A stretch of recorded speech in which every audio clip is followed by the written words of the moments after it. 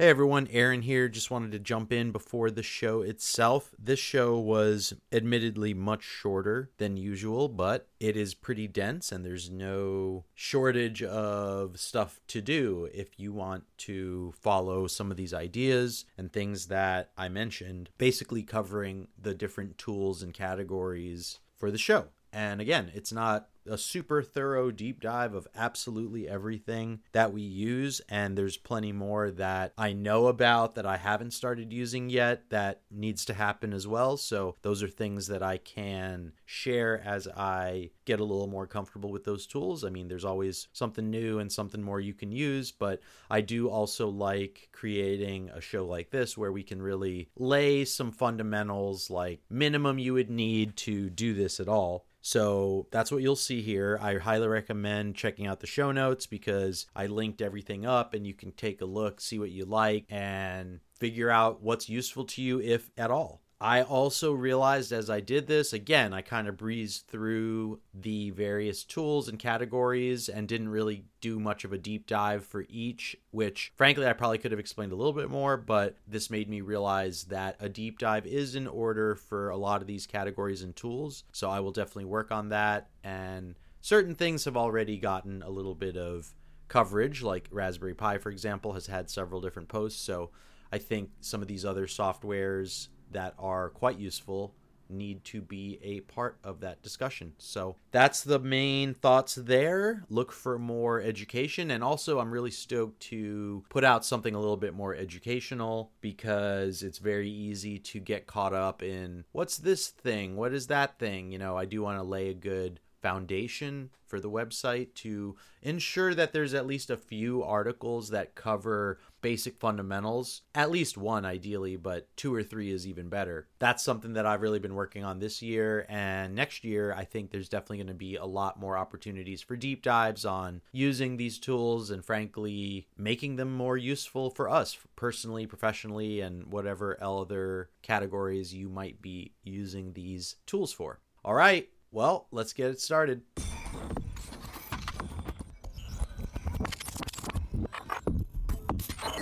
Welcome to Emerging Tech Mastery, a show that demystifies cutting-edge technology like cryptocurrency, the blockchain, metaverse, NFTs, virtual reality, the maker movement, artificial intelligence, machine learning, cloud, edge, and even fog computing.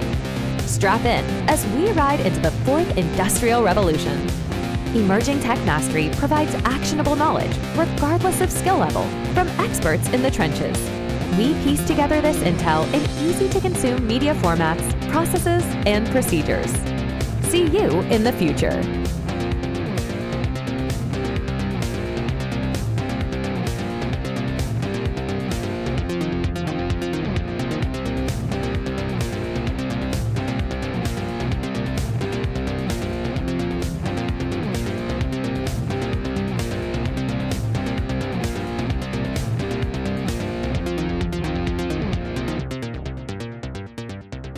Hey everyone, Aaron here for another episode of Emerging Tech Mastery. On this episode, another solo episode, I wanted to talk about 6 tech tool categories we use for the show and website.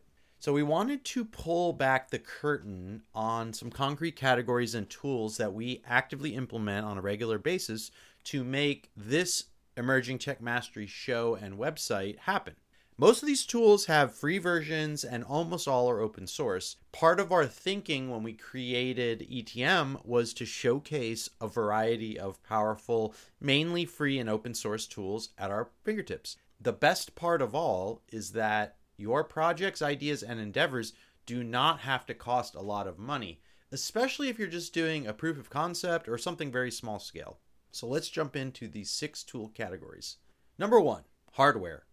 This means the fun electronics and peripherals that bring all the magic together. For us, this includes a single board computer, namely a Raspberry Pi 4B, a Yeti Blue USB mic, which I am talking into right now, and also an SD card mouse and keyboard, which is used for the Raspberry Pi.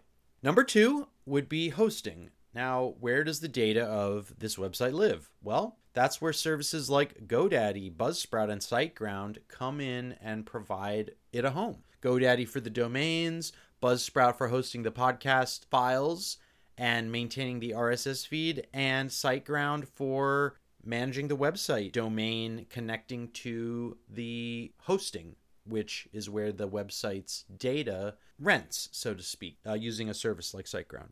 Number 3, production. What do we use for creating and editing podcasts? Well, mainly Zencastr for recording, which is mainly used for remote interviews with guests. We have Descript and Audacity for editing. Canva, GIMP, and Lightroom for design and photo alterations. Then you have UCut and CapCut for video editing. And you have Sender, which is our current newsletter provider. Now, there's many other tools of the trade, but these are just the main ones we're using, and we haven't really gotten too in the weeds as far as like other types of widgets. Like there's stuff for marketing that can get more elaborate, so we're just really keeping this pretty simple. Number 4, writing. What helps us write blog posts and other communications? That would be things like Grammarly or Free Language Tool, which is an open source version of Grammarly. Standard Notes and LibreOffice are mission critical. Now, Standard Notes is sort of like a private Evernote, and it is encrypted. And LibreOffice is a free and open source Microsoft Office style alternative, which we are a big fan of. Number 5 would be website management. Now, managing a website entails a variety of software and widgets, thankfully, that are fairly easy to use.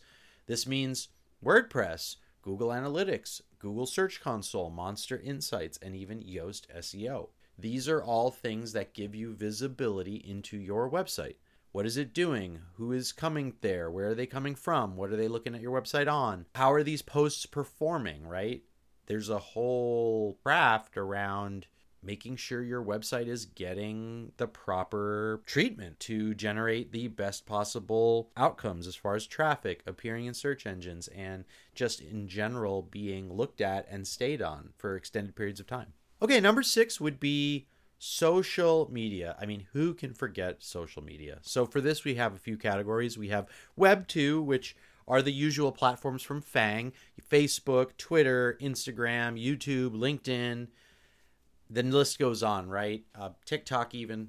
So those are, again, Web 2, meaning sort of commercial platforms that have gotten pretty big, and for at least today is still a de facto standard for being on social media. But there is Web 3. Get to that in a second. First, you have also these chat services like Discord, Signal, and Telegram, and that is the majority of where people congregate. I suppose you could also include Slack in there, but I have noticed that Discord and Telegram seem to be much more popular, at least in the circles that I follow. And I know Slack certainly isn't dead, but I don't see it as much of a common standard that everyone chooses. Okay, Web3. So Web3 is used in a lot of terms, in a lot of contexts. But I wanted to mention Web3 from a social media standpoint. So you have stuff like Mastodon, BitChute, Rumble, Hive, and even Chordle, who are aiming to actually do a lot of other decentralized infrastructure plays. But I do think that those are good examples of these up and coming and emerging platforms which are aimed at being censorship resistant.